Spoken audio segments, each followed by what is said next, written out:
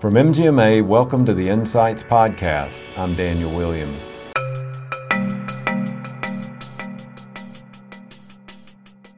Being lucky isn't enough. Making the right decisions significantly increases the likelihood of a positive outcome. And that should be the goal of everybody who's involved in management and healthcare. That's Frank Cohen talking about the importance of data in a medical practice. We'll hear more from Frank later in the show, and we'll also talk to Linda Berry about applying key metrics to a data set. And we'll hear from Tim Smith about being a lifelong data skeptic. That's all coming up on this episode devoted entirely to data. But first, a word from our sponsors. Sweeping changes in healthcare directly impact the staffing model of today's medical practices. MGMA's new book, Staffing the Medical Practice, will help you create and retain a high-performing care team. For more information and a preview of the book, visit mgma.com/staffing. Every year, a team at MGMA compiles data from thousands of medical practices across the country. To discuss the importance of using data in your practice, we have Ashley Voss, MGMA data analyst in studio. Hey Ashley, thanks for joining us today.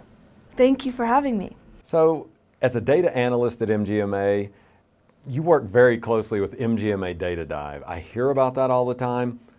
What is it? Explain it to our listeners. What is Data Dive? Yeah, absolutely. So Data Dive is a user platform that folks can go in and really dive into what is going on in the industry as far as compensation, cost and revenue, operations, productivity.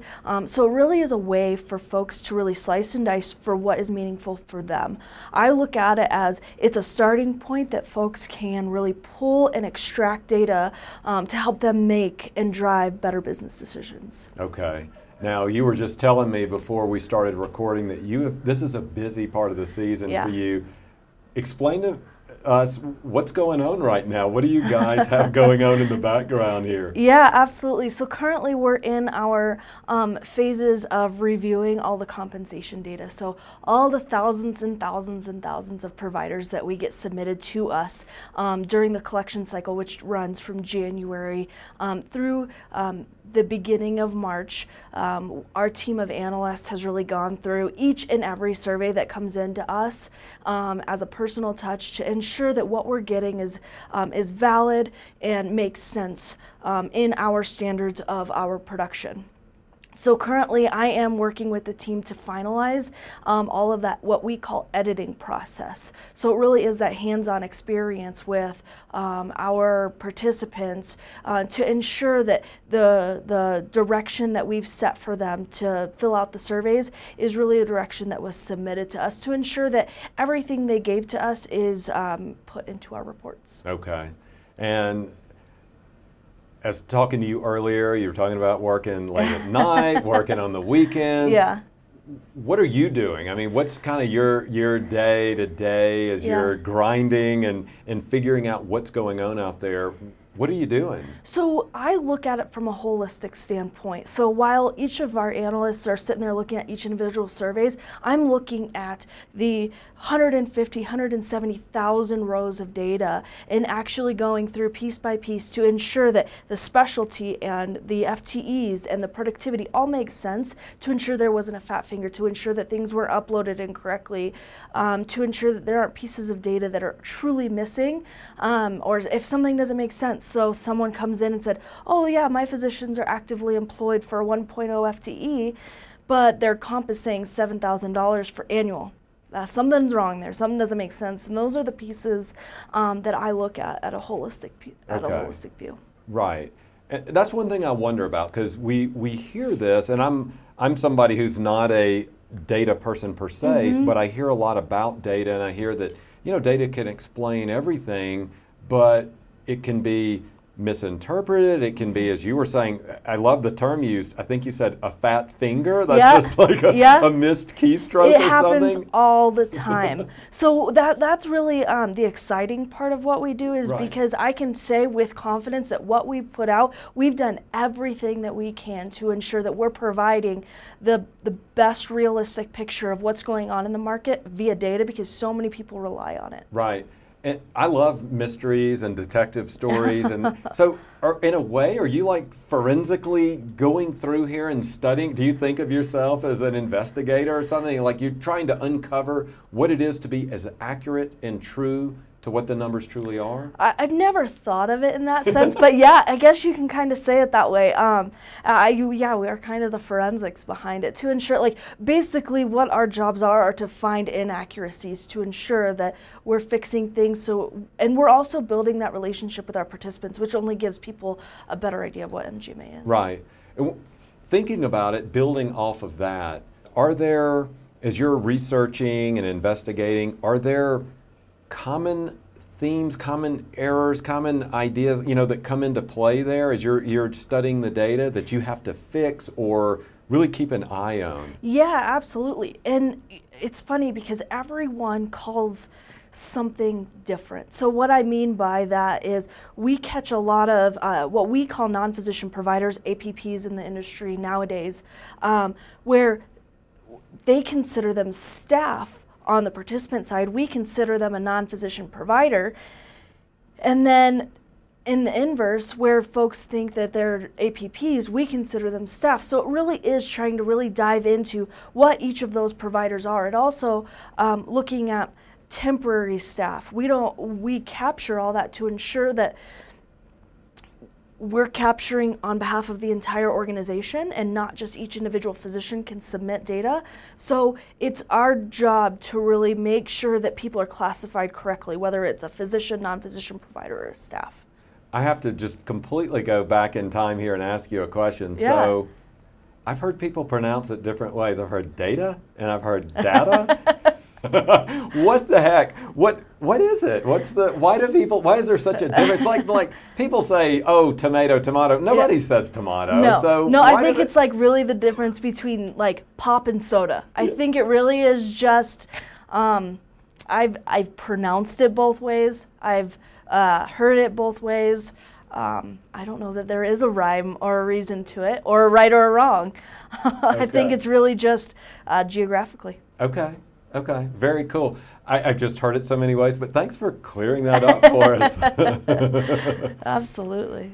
Final thing, I'm just curious about this. I always ask people these kind of questions, Yeah. But when you were a kid growing up and playing with other kids and everything, doing kid kind of things, did you dream about digging through 130,000, levels of data and all this stuff? Was that what you were dreaming about? Oh, absolutely not. No, I wanted to grow up and be a dancer or performing, anything like that. But no, I've really found a passion in, I do like to identify problems. I do like to identify inconsistencies, and I'm kind of that analytical mind in that sense.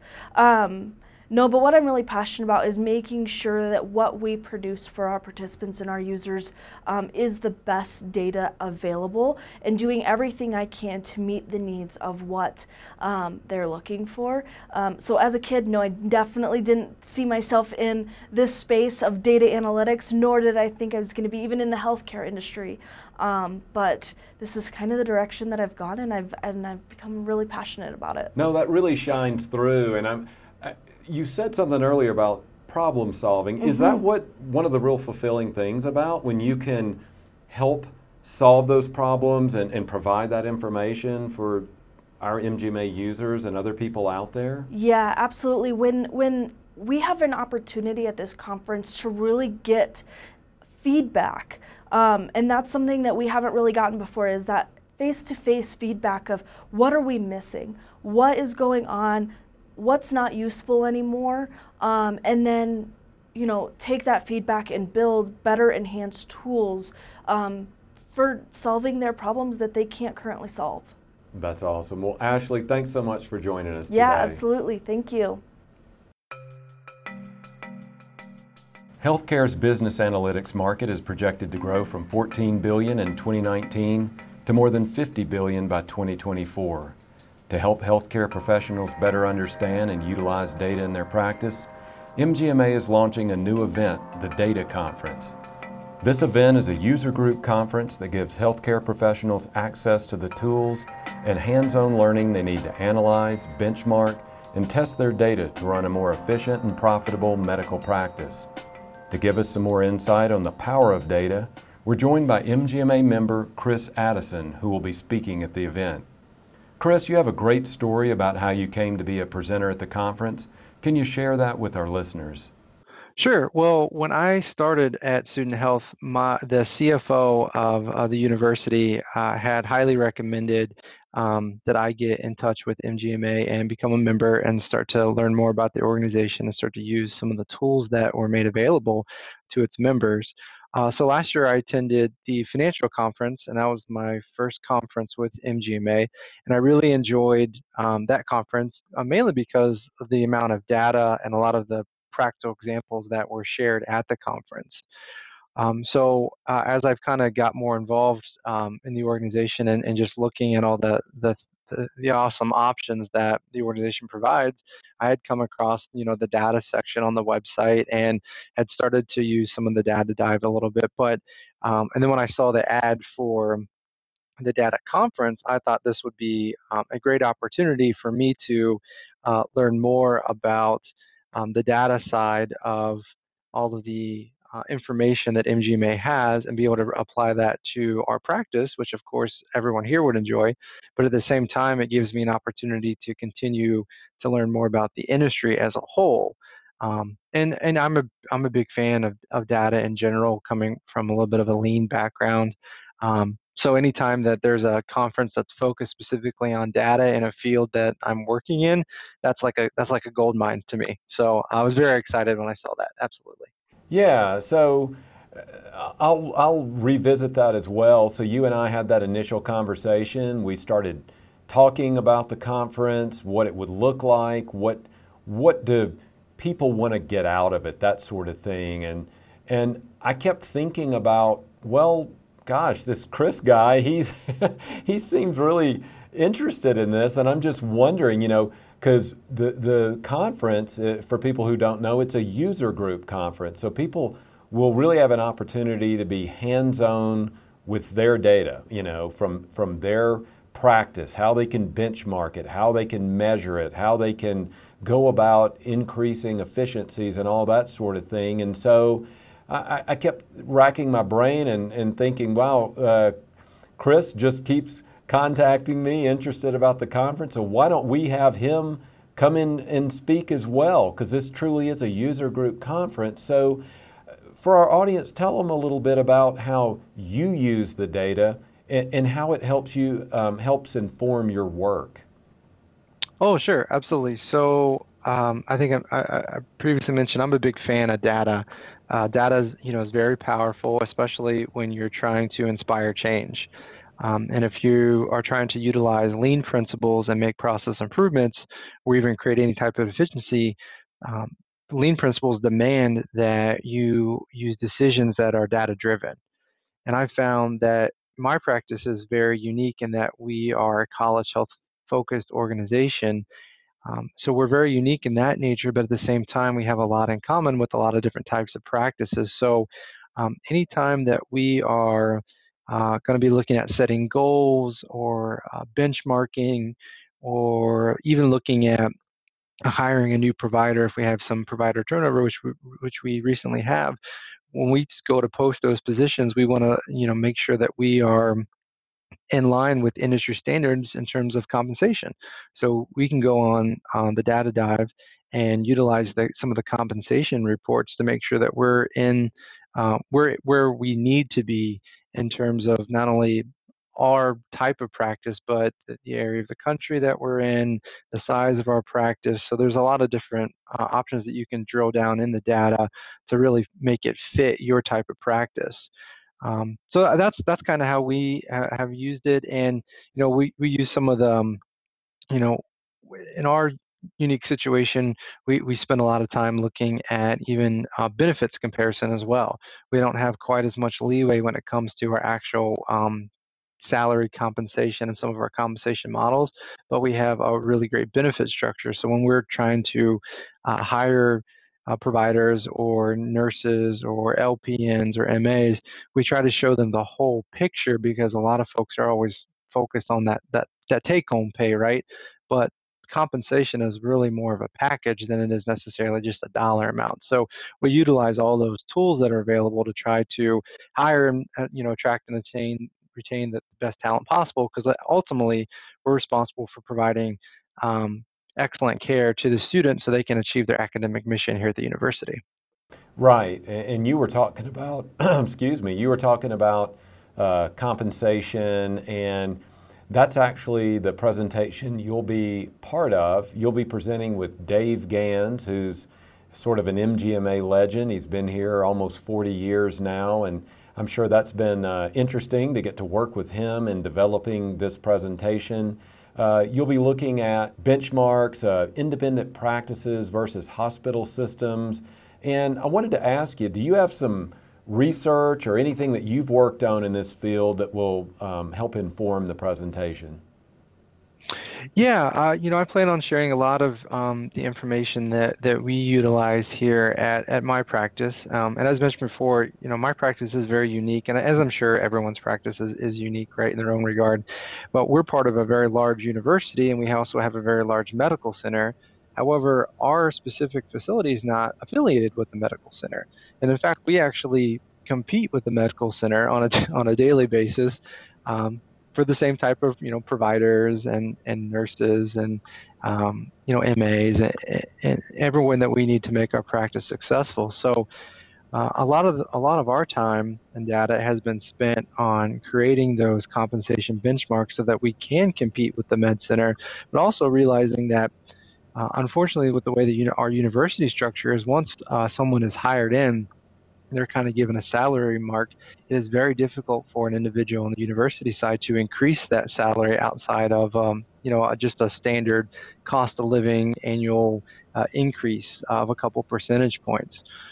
So it's really about going back and evaluating, again, the whole compensation package and looking at some of our benefits to see how they stack up to other organizations, not just here in the Columbus area, but also throughout the state of Ohio and the Midwest, so that we could try to put together that compensation package to attract those talented individuals that we need. So that's where a lot of our research has focused in on, is making sure that we are competitive, again, not just with the folks here in Columbus, but also throughout the state of Ohio. Right. Now, when you think about this presentation, you're looking at independent practices versus hospital systems. I know you and Dave have met at least once already, maybe a couple of times, in really carving out what you want this to achieve. So when you think about it that way, what are one or two key takeaways that you'd like to have attendees get from your session?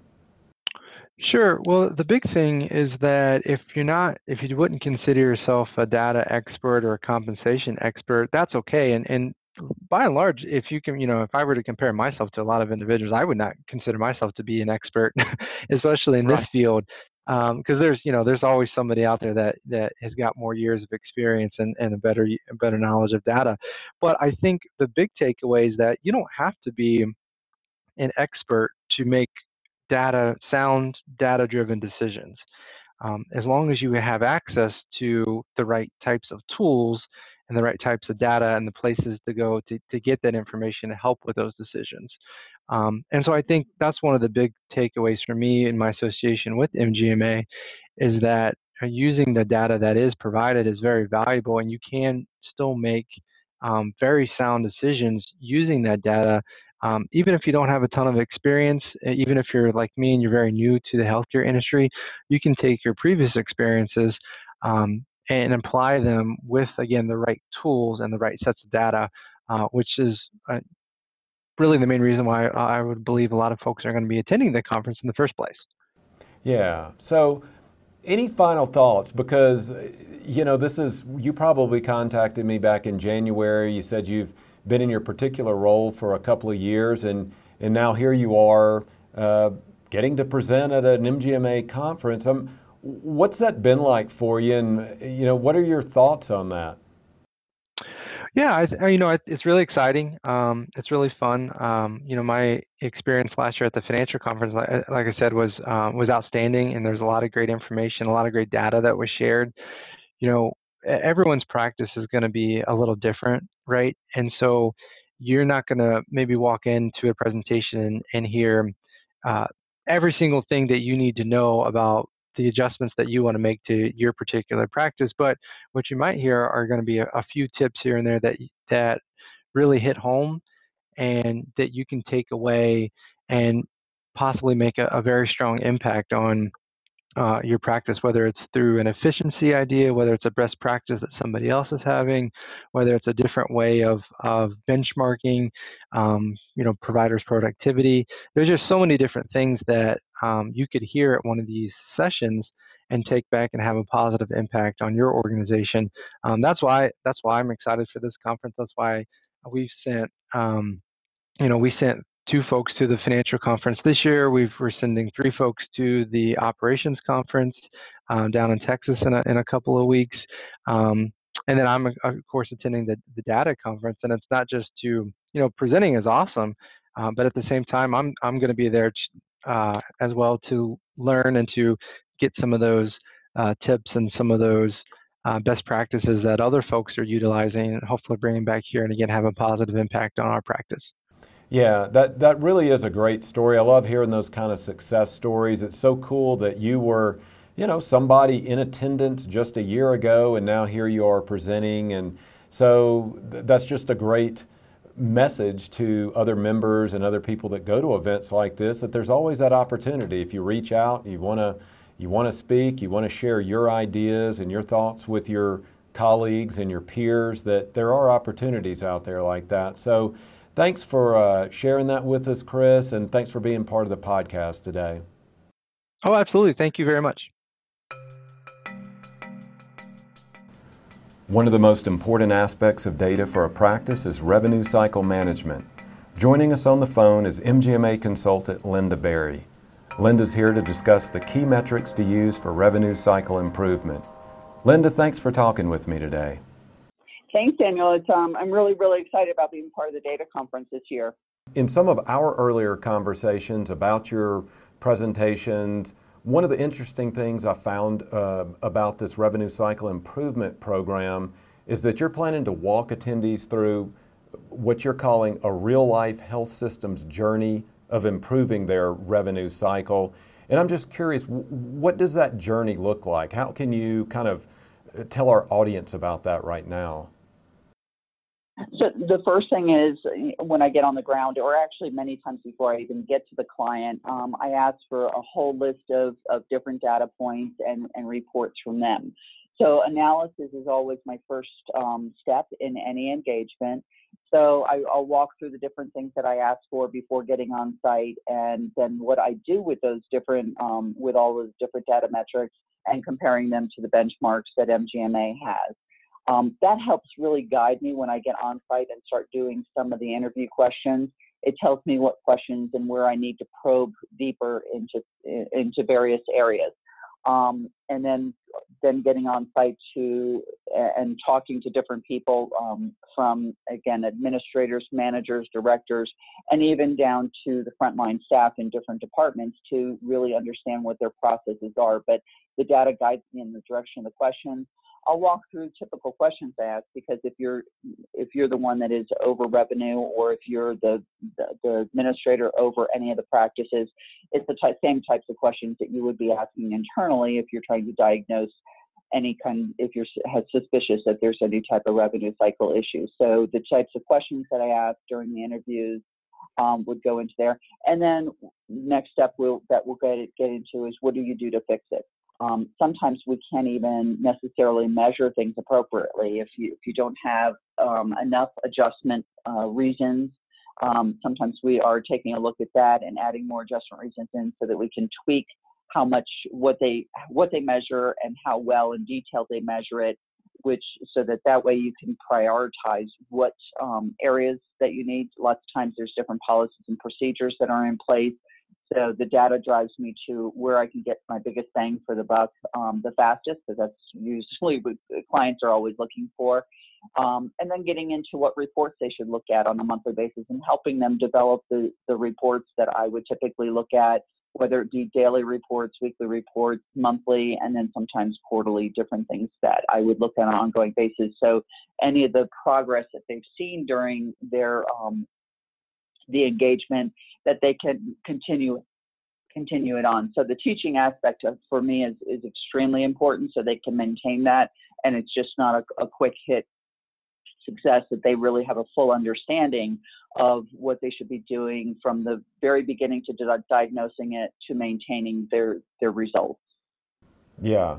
Now, I want to jump to your other session that you're going to be leading. It's on provider productivity, and when I think about that, I think about the very first conversation you and I ever had. We were talking about revenue cycle improvement, and then you stopped me at some point and said, "Wait a minute, I've got this other session too on provider productivity that I think is critical." And I could really pick up on the passion you have about this topic and how important it is to people in our industry. And I just wanted to get your thoughts here. What is it about this? What is it that you were so passionate about it and you think that it's such importance to our audience?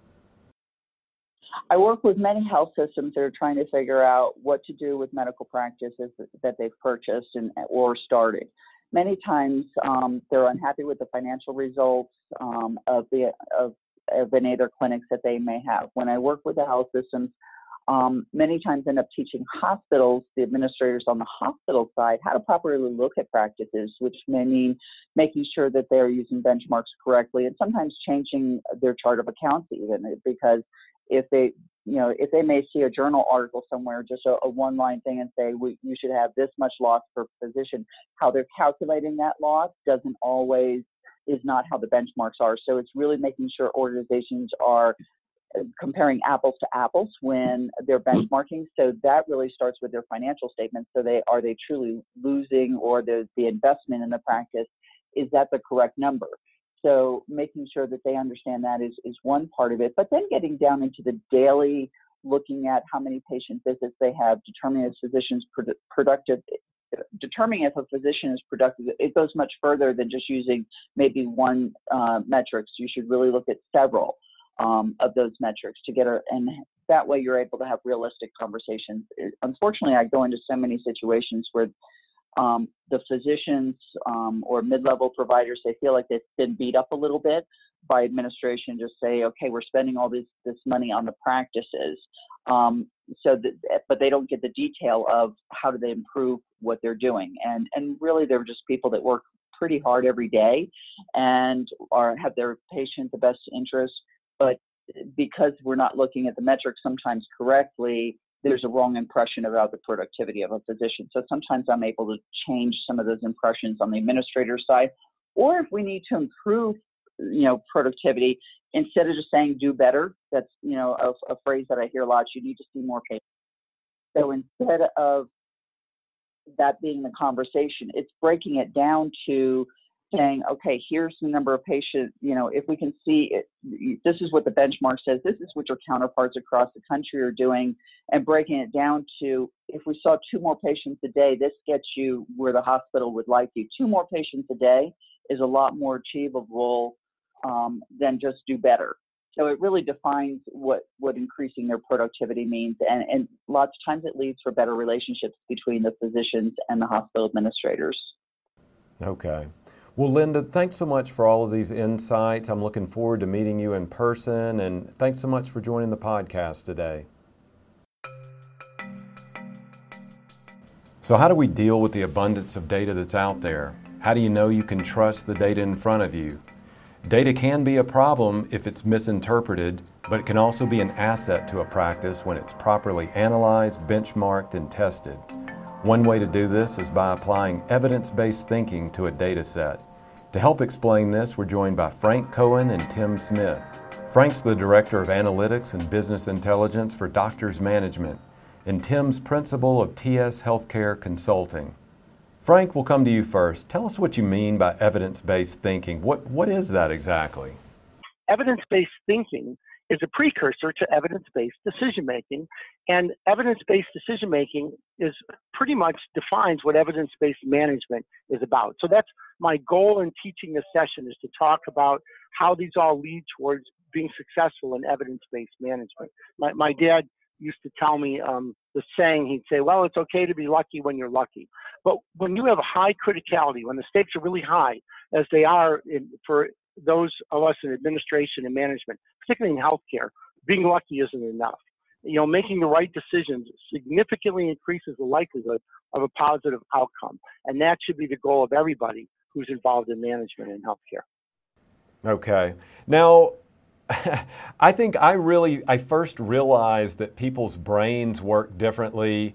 I'm dating myself, but going back to the original Star Trek, where we had Spock, who was the analytical person, and Captain Kirk, who was the emotional person. But I do realize that many people that I interact with, and I include myself in there, we often kind of go with those emotional impulses when making decisions, but there is that huge reliance and that need to go back to critical thinking and use information that's based on evidence that we find in data and statistics. And I wanted to talk to you about that. What are really the biggest benefits of using data and statistics, and how can they help inform decision making at a medical practice? Well, I think to think about what I focus on a lot is this idea of it being a two-edged sword, right? Because the decisions that we make are only as good as in evidence-based, the evidence that we have. But if it's based on intuition, it's based on how good our intuition is.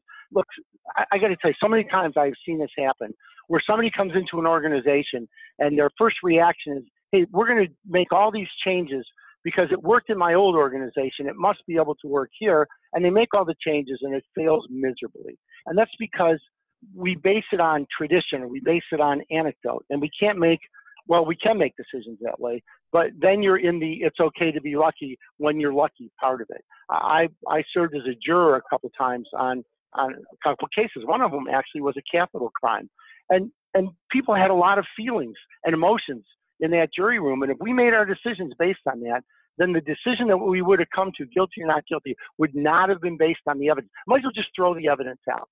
And let's just talk about how we feel, right? My wife has this saying, and she says, feelings are feelings, but they're not facts. I'm not going to diss intuition per se, but I think intuition should bring us to the point of exploring the evidence that we need to make the decision. It should be like a rudder. It shouldn't be what we use to make those actual decisions. So we have to be careful though. And the big caveat is the data that we get, the evidence that we get, it's got to be good evidence, right? And if it's not, then we're in this sort of garbage in, garbage out situation. Right. I love that idea that you brought up, the example of being on a jury, that sort of thing, because when you see the cases, when they're televised, that sort of thing, there is a lot of information there, but then they clearly, those lawyers, they really bring in that emotional punch as well. Have you always been interested in critical thinking? Is this something that's evolved for you as you've built your career? Where did this come from, this kind of love for the idea of critical thinking and evidence-based management? So, this is the silly stories where I knew when I was 10 years old, because my teacher, Mrs. Tenenhouse, was so wonderful, I knew I wanted to be a mathematician. And that's really all I've ever wanted to be my whole life. And so I've always been focused in that area. And I am a bit obsessive compulsive about it. I will admit it. I read course books like they're novels, and I read my journals from cover to cover, from article to article. So it's always been fascinating to me. But what I found is that we make decisions that are so critical in the work that we do. And if we make the wrong decision, sometimes it's not just a simple mistake. Sometimes a lot of people suffer. There's a lot of examples when we lost the shuttle, Columbia, because decisions that were made about the seals not working below a certain temperature, and people just were more involved in the need to get it done than the need to do it safely. Or if you remember when Krakauer wrote that book, Into Thin Air, and he talked about the people that we lost on Everest that year because they weren't critically thinking, they were thinking with their emotions. They were Correct. feeling this thing. They thought, it's only 300 more feet. I should be able to make it. Well, at 30,000 feet in the air, 300 feet can take you hours. And so lives are at stake many times in the decisions that we make, particularly in healthcare. So it's not just a fascination with me. It is an obsession with me. Right. And I did want to ask you that, is your brain, people's brains do work differently. Are you naturally a critical thinker in that sense, where the critical skeptic brain, part of your brain, comes up first before the emotion? And second part of that question, what tools can you provide our listeners to get them to be more critical thinkers? I just heard a talk by a physician who's a friend of mine, and he said something that is probably the most profound thing I have heard in a long time. And he said this. He said, genetics loads the gun, but lifestyle pulls the trigger. And what he's basically saying is that whether you're wired or not for thinking a certain way, and I think I am wired in critical thinking, only because it's an obsession. So that's just the way it is for me. But that doesn't mean that the people that aren't wired that way can't be trained that way, right? We can always restructure the circuitry in our brain, and we can change the way that our neurons fire, and the parts of the brains that are stimulated, the brain that's stimulated when we're looking at engaging in this type of a science, actually, is what it is. So I think anybody could be trained to do this, Right. Now, any final thoughts on evidence-based thinking and how that can help improve outcomes in a medical practice? Well, so if you think about it, actually if you critically think about it, I have to add that in. There are times, and I always ask this question, I say, how many of you have ever made a really bad decision but it came out really well, and people will raise their hands. And then I'll ask them, how many of you have made a really good decision, even when it was based on evidence and it came out poorly? And they will raise their hands as well. This isn't like the perfect solution to any particular problem. There is nothing. There's always going to be that room for error. We need to think, we need to accept the fact that we can't overfit this. We can't overthink, if you will, what it is we're trying to do, because then we end up sometimes in as much trouble as if we don't think about it at all. But if we make the effort and we use data and evidence and we validate that it's good and we make our decisions based on that, then what I can guarantee is that you'll have a significantly higher percentage of your decisions that you make will turn out to be positive management outcomes. And really that's all we can hope for, Right. Tim, let's turn to you for a moment. You're a self-proclaimed data skeptic. Where did this skepticism come from? I had some experiences of drilling into the numbers and doing some retrospective analysis that really gave me a little bit of skepticism, healthy skepticism, towards a lot of the popular talking points that I would hear, every day in presentations and in meetings. Everybody seemed to drink the Kool-Aid. This is back in the go-go 90s when everyone was buying up primary care practices, both the PPM companies and the hospitals. There was a lot of industry buzz out there related to all these great financial results that were going to happen from those models. And as I began to study them, it really didn't turn out that way. And I think the industry, trend actually proved me right, and that those models really fell apart for a variety of reasons. But that gave me a little bit of skepticism. Healthy skepticism is the word I want to use today. Right. And when we're talking about data, you've done so much research and you've gone in as a natural skeptic about it until you've had time yourself to go in and really dig in and look at the numbers. When you're seeing these errors or these misapplication of data, what is the root cause that you're seeing? Is it people just truly not understanding it? Is it people cherry picking data points that they like? I mean, what's going on there? Why is there such a disconnect in evaluating and analyzing data? That's a great question. There's a bit of a superficial approach to financial analysis and financial analysis. And I think that carries over into how we do data. The things that we used to do in manufacturing were pretty hardcore. And when I came, it's funny, I started at HCA with a guy who came out of Rockwell, and he was a cost accountant. And he and I would get together in those early days when I was at the surgery center company and talk about just how backward healthcare was. So I hate to, not trying to be negative, but I mean, there just is just this, I don't find today that people drill into numbers in the same way that they have in other industries to make sure that they're profitable and they're operating at optimum efficiency. So I don't think there is a history within healthcare of these really numbers-driven data analytics habits of mind and thinking that you may have elsewhere. So I think that's some of it. I also think that the usage of data for valuations is an area where the industry has gravitated towards quick and easy answers. And a lot of data usage really does come out of the hospital side of the industry with fair market value and what do we pay physicians.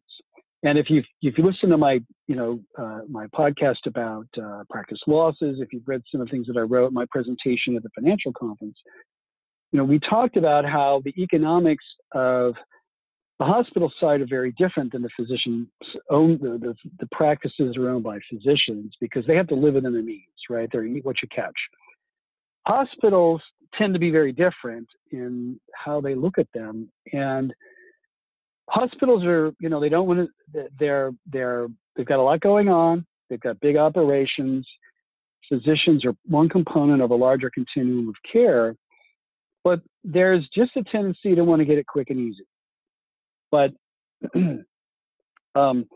we've got to create new habits of mind, and we've got to have a critical eye towards how we use data. And the first step, of course, is understanding what the data are. What are the characteristics of the data? How is it put together? What is it intended? What's really its intended use? What can and can it not be used for? And getting out of, I think, bad data practices. That we'll be talking about some at the conference about what are some of those really bad data practices that are very, very common. And I know you folks at MGMA deal with them I've talked to the folks in survey operations that deal with questions from users, and there's a lot of misunderstanding about the data out there. Frank, Tim, thanks for joining us today. Well, thank you, Daniel. It was fun to be here.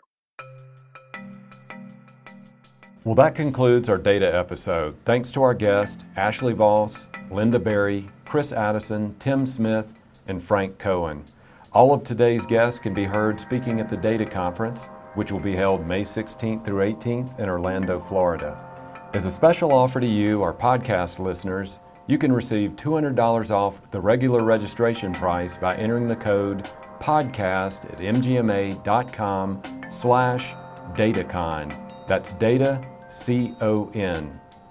If you like the show, please rate and review it wherever you get your podcast. Every review helps new listeners find the show. If you have any questions, concerns, or ideas, please shoot us an email at podcast@mgma.com. MGMA Insights is presented by Craig Weberg, Declan McGee, and I'm Daniel Williams. Thanks for listening.